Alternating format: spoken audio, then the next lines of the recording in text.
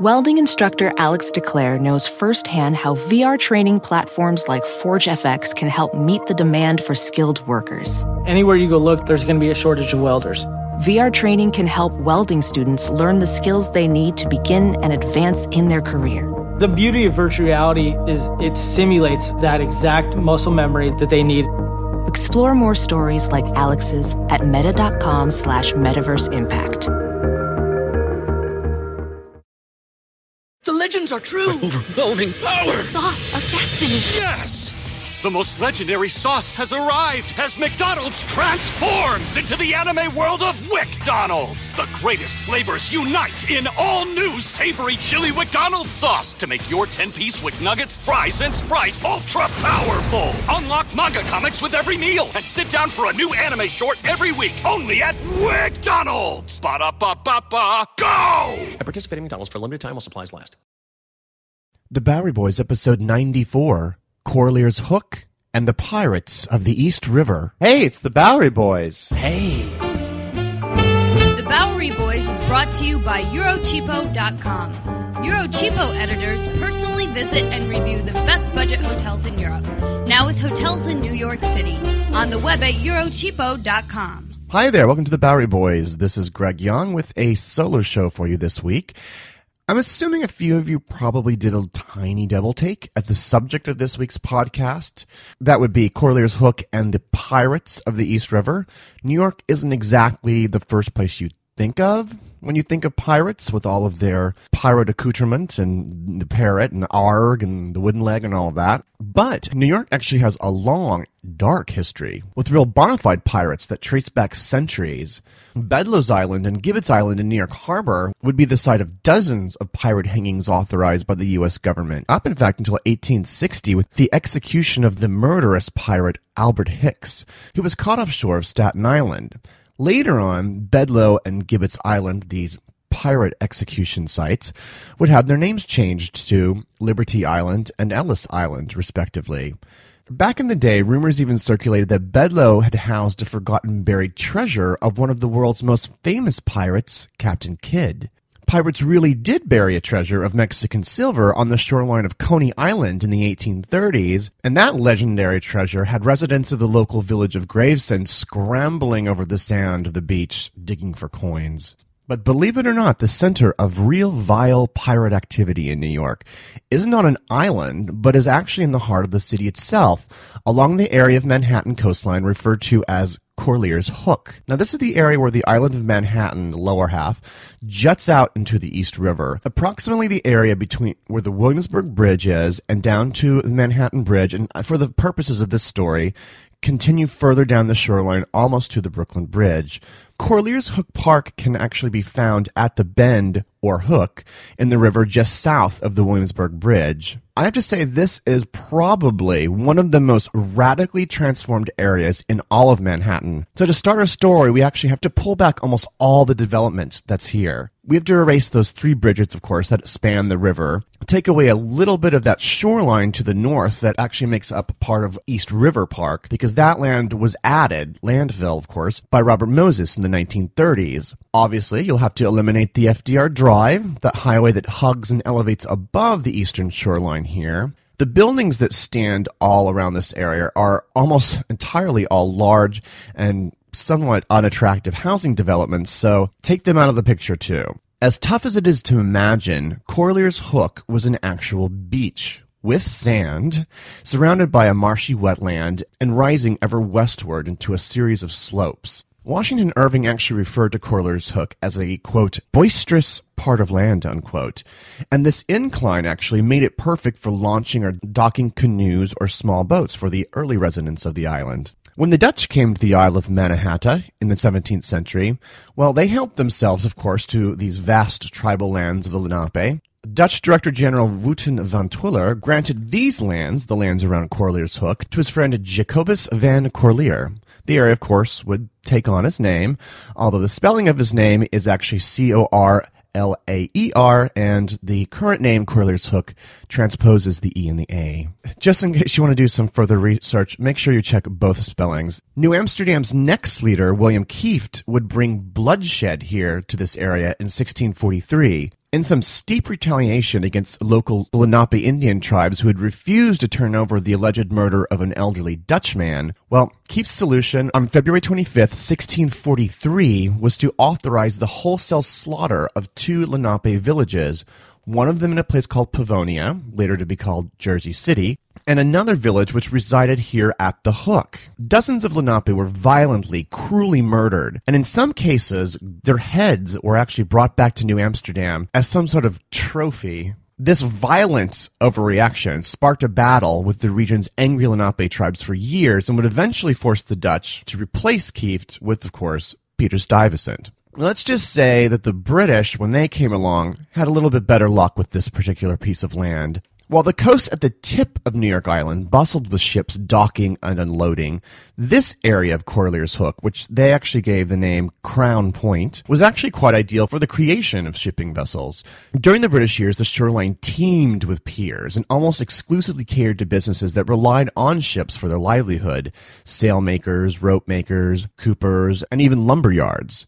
Things begin to go slightly awry for the neighborhood right around the time the British leave. In 1791, the ward system of New York is introduced, which actually parceled out the whole island of Manhattan into these numerical pieces for political purposes. Corlear's Hook became part of what would be called the 7th Ward, and then the area a little bit to the south was given the designation the 4th Ward. As the city rapidly expanded northward, the prime farm owner of this area, a man by the name of Henry Rutgers, who was actually a Revolutionary War hero, well, he began parceling out some of his farmland at very reasonable rates to accommodate some of this expansion. Now, obviously, who's going to be attracted to this area but the new generation of shipbuilders, American shipbuilders, and right at a time when these brand new innovations in sea travel were flourishing, namely the creation of steamships. In 1815, Corlear's Hook had the greatest concentration of shipbuilding businesses in the entire country.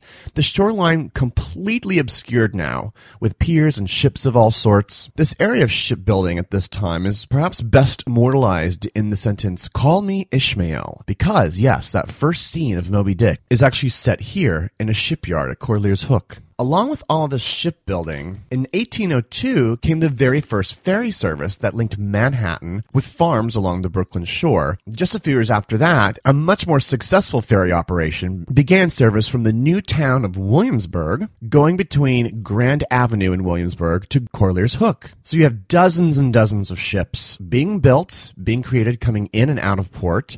You have this huge bustling ferry. But there is a problem. Who would actually want to live near a gigantic, loud, smelly shipyard or a hectic, chaotic ferry line? The answer, of course, is only those who can't afford to live anywhere else. And so, the area of Corlear's Hook became a sort of proto-slumland, many years before the existence of even more appalling places like Five Points.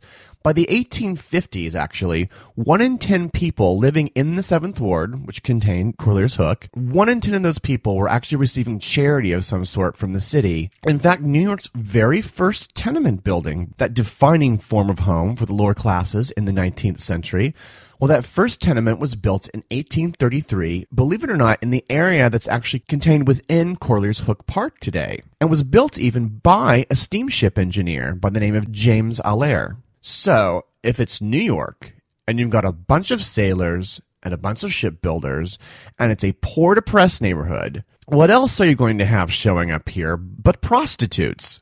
Sure enough, in the 19th century, Corlear's Hook became a notorious red light district, setting up shop in the saloons and cellars around the neighborhood, so rampant, so common, actually, that as legend would have it, and this is one of my favorite New York legends, the ladies of the Hook would eventually give their profession a new permanent nickname. They would be called hookers for Corlear's Hook. By the 1850s, the area was a sordid, corruptible mess. So all of this is just to say, if you think about Five Points and the other slum areas of New York in the mid-19th century, and at the gang life that sprouted up in these places, gangs like the Bowery Boys and the Plug Uglies, then you combine that with a dreadfully unpoliced area that's all these piers and sailing vessels.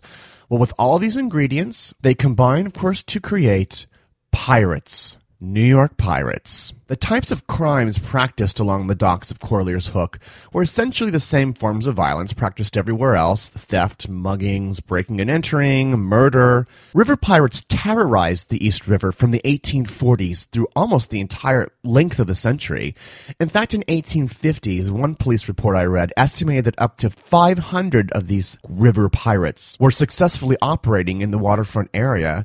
The East River actually made quite easy pickings for these quote pirates because the ships were smaller and they were lightly guarded. Some of these early groups, the pre-1860s groups here, have names that, well, they might look pretty good embroidered upon a leather jacket. A group like the Swamp Angels, who were conveniently stationed in the neighborhood's most horrendous tenement called the Gotham Court, a place where 1,000 people were crammed into 2 rows of buildings along Cherry Street.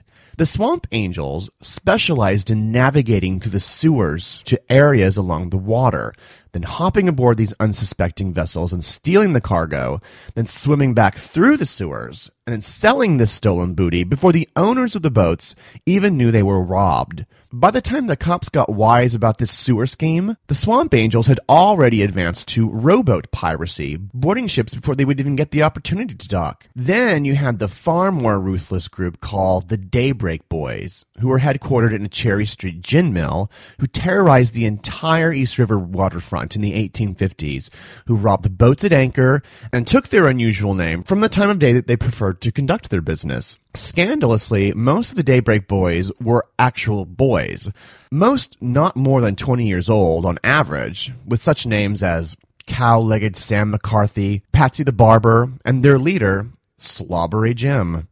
Old Slobbery, by the way, would actually graduate from his life of crime here along the shores of the East River, and by the 1860s, the next decade, he would move down to the south and become captain for the Army of the Confederacy. Now, if you've read Herbert Asbury's Gangs of New York, you probably know the Daybreak Boys pretty well.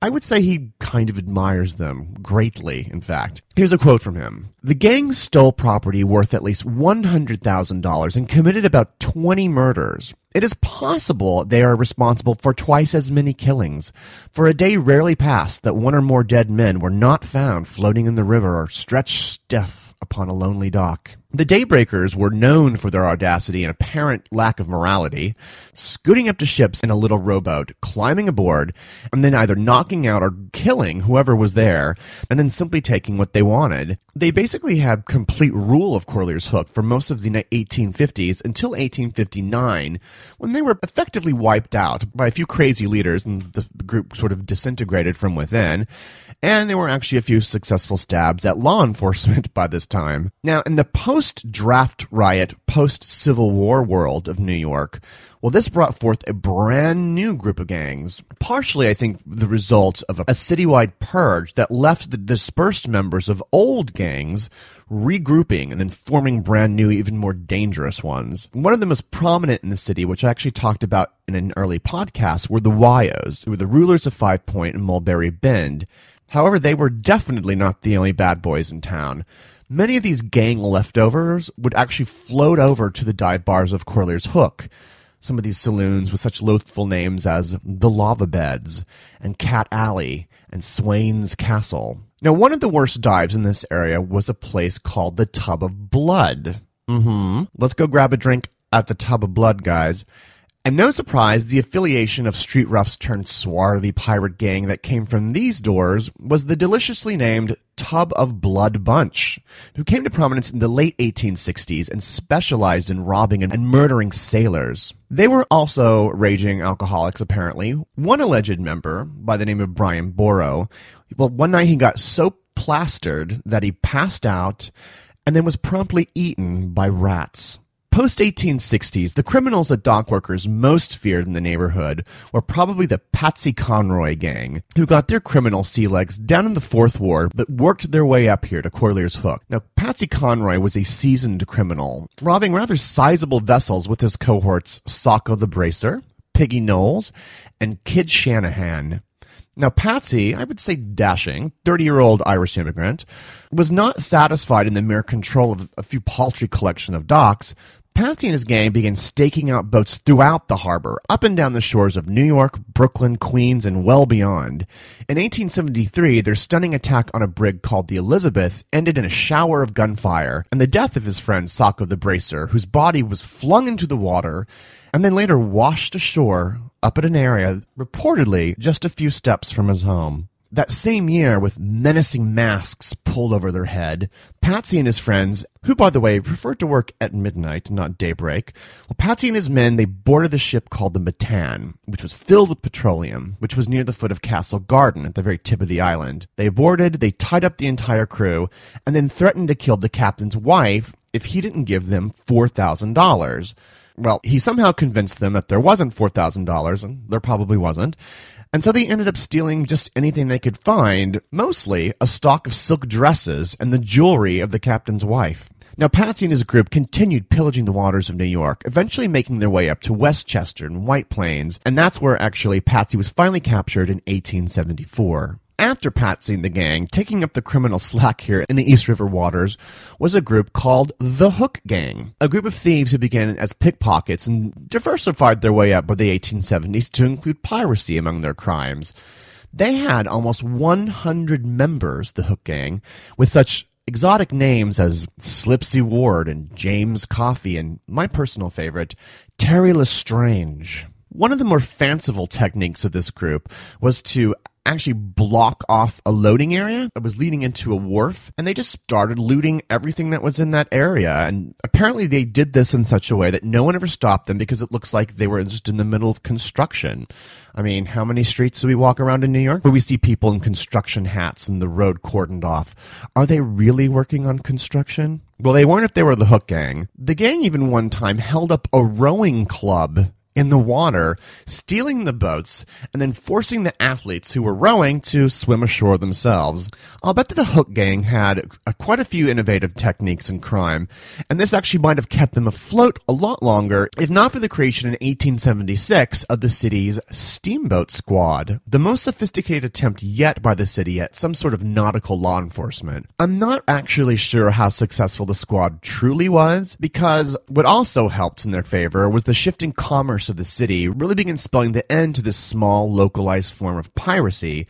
Shipping endeavors were actually moving to the west side of the island. And as you know, with the arrival of these grand luxury liners and these massive ships, and with these grand terminals like Chelsea Piers, these kind of docks that meant more money, greater security, and as a result, less opportunity for this very specific petty type of crime. And the East Side itself was really changing. First with the completion of the Brooklyn Bridge in the 1880s, which swept away a lot of the worst parts of the Fourth Ward. And of course, similar type things happened with the creation of the Manhattan and Williamsburg bridges. Shipbuilding moved to Brooklyn and Queens and to other places. In the 1890s, thanks to Jacob Riis and some vibrant city activism, a lot of slums were being completely swept away. And by the 1920s and 30s, most of these tenements and all of these saloons and all the vestiges of the old red light district, of course, were swept away and replaced with middle and lower income housing developments. So yes, all these meeting spots for the pirates and for the prostitutes, all of this was swept away and replaced with Robert Moses projects. Projects, of course, like the FDR Drive, and an outdoor amphitheater that sits along the East River, and where Joe Papp and Shakespeare in the Park Company actually got their start. And of course, this park itself, Corlear's Hook Park, which was created in 1905. It's actually one of New York's oldest municipal parks. A lovely, quiet little place, and most likely the most peaceful, loveliest thing to ever sit in this area in 400 years. So that's my little peek at some of the pirates of the East River. Of course, the well of 19th century stories of crime and vice and larceny is a deep well that we will continue to visit on this show. So we hope you stay tuned for that. Please visit our blog at BoweryBoysPodcast.com, where I'll have a lot of related stories to this and many of our past topics. I won't have a lot of pictures this week. These pirates, the Daybreak Boys and the like, weren't exactly photogenic, and people weren't racing to take pictures of these people. But I'll have a few others to sort of give you an idea of what the neighborhood is like. We will, of course, be back in a couple weeks with a brand new podcast. Thank you very much for listening. I really appreciate it. Have a great New York week, whether you live here or not.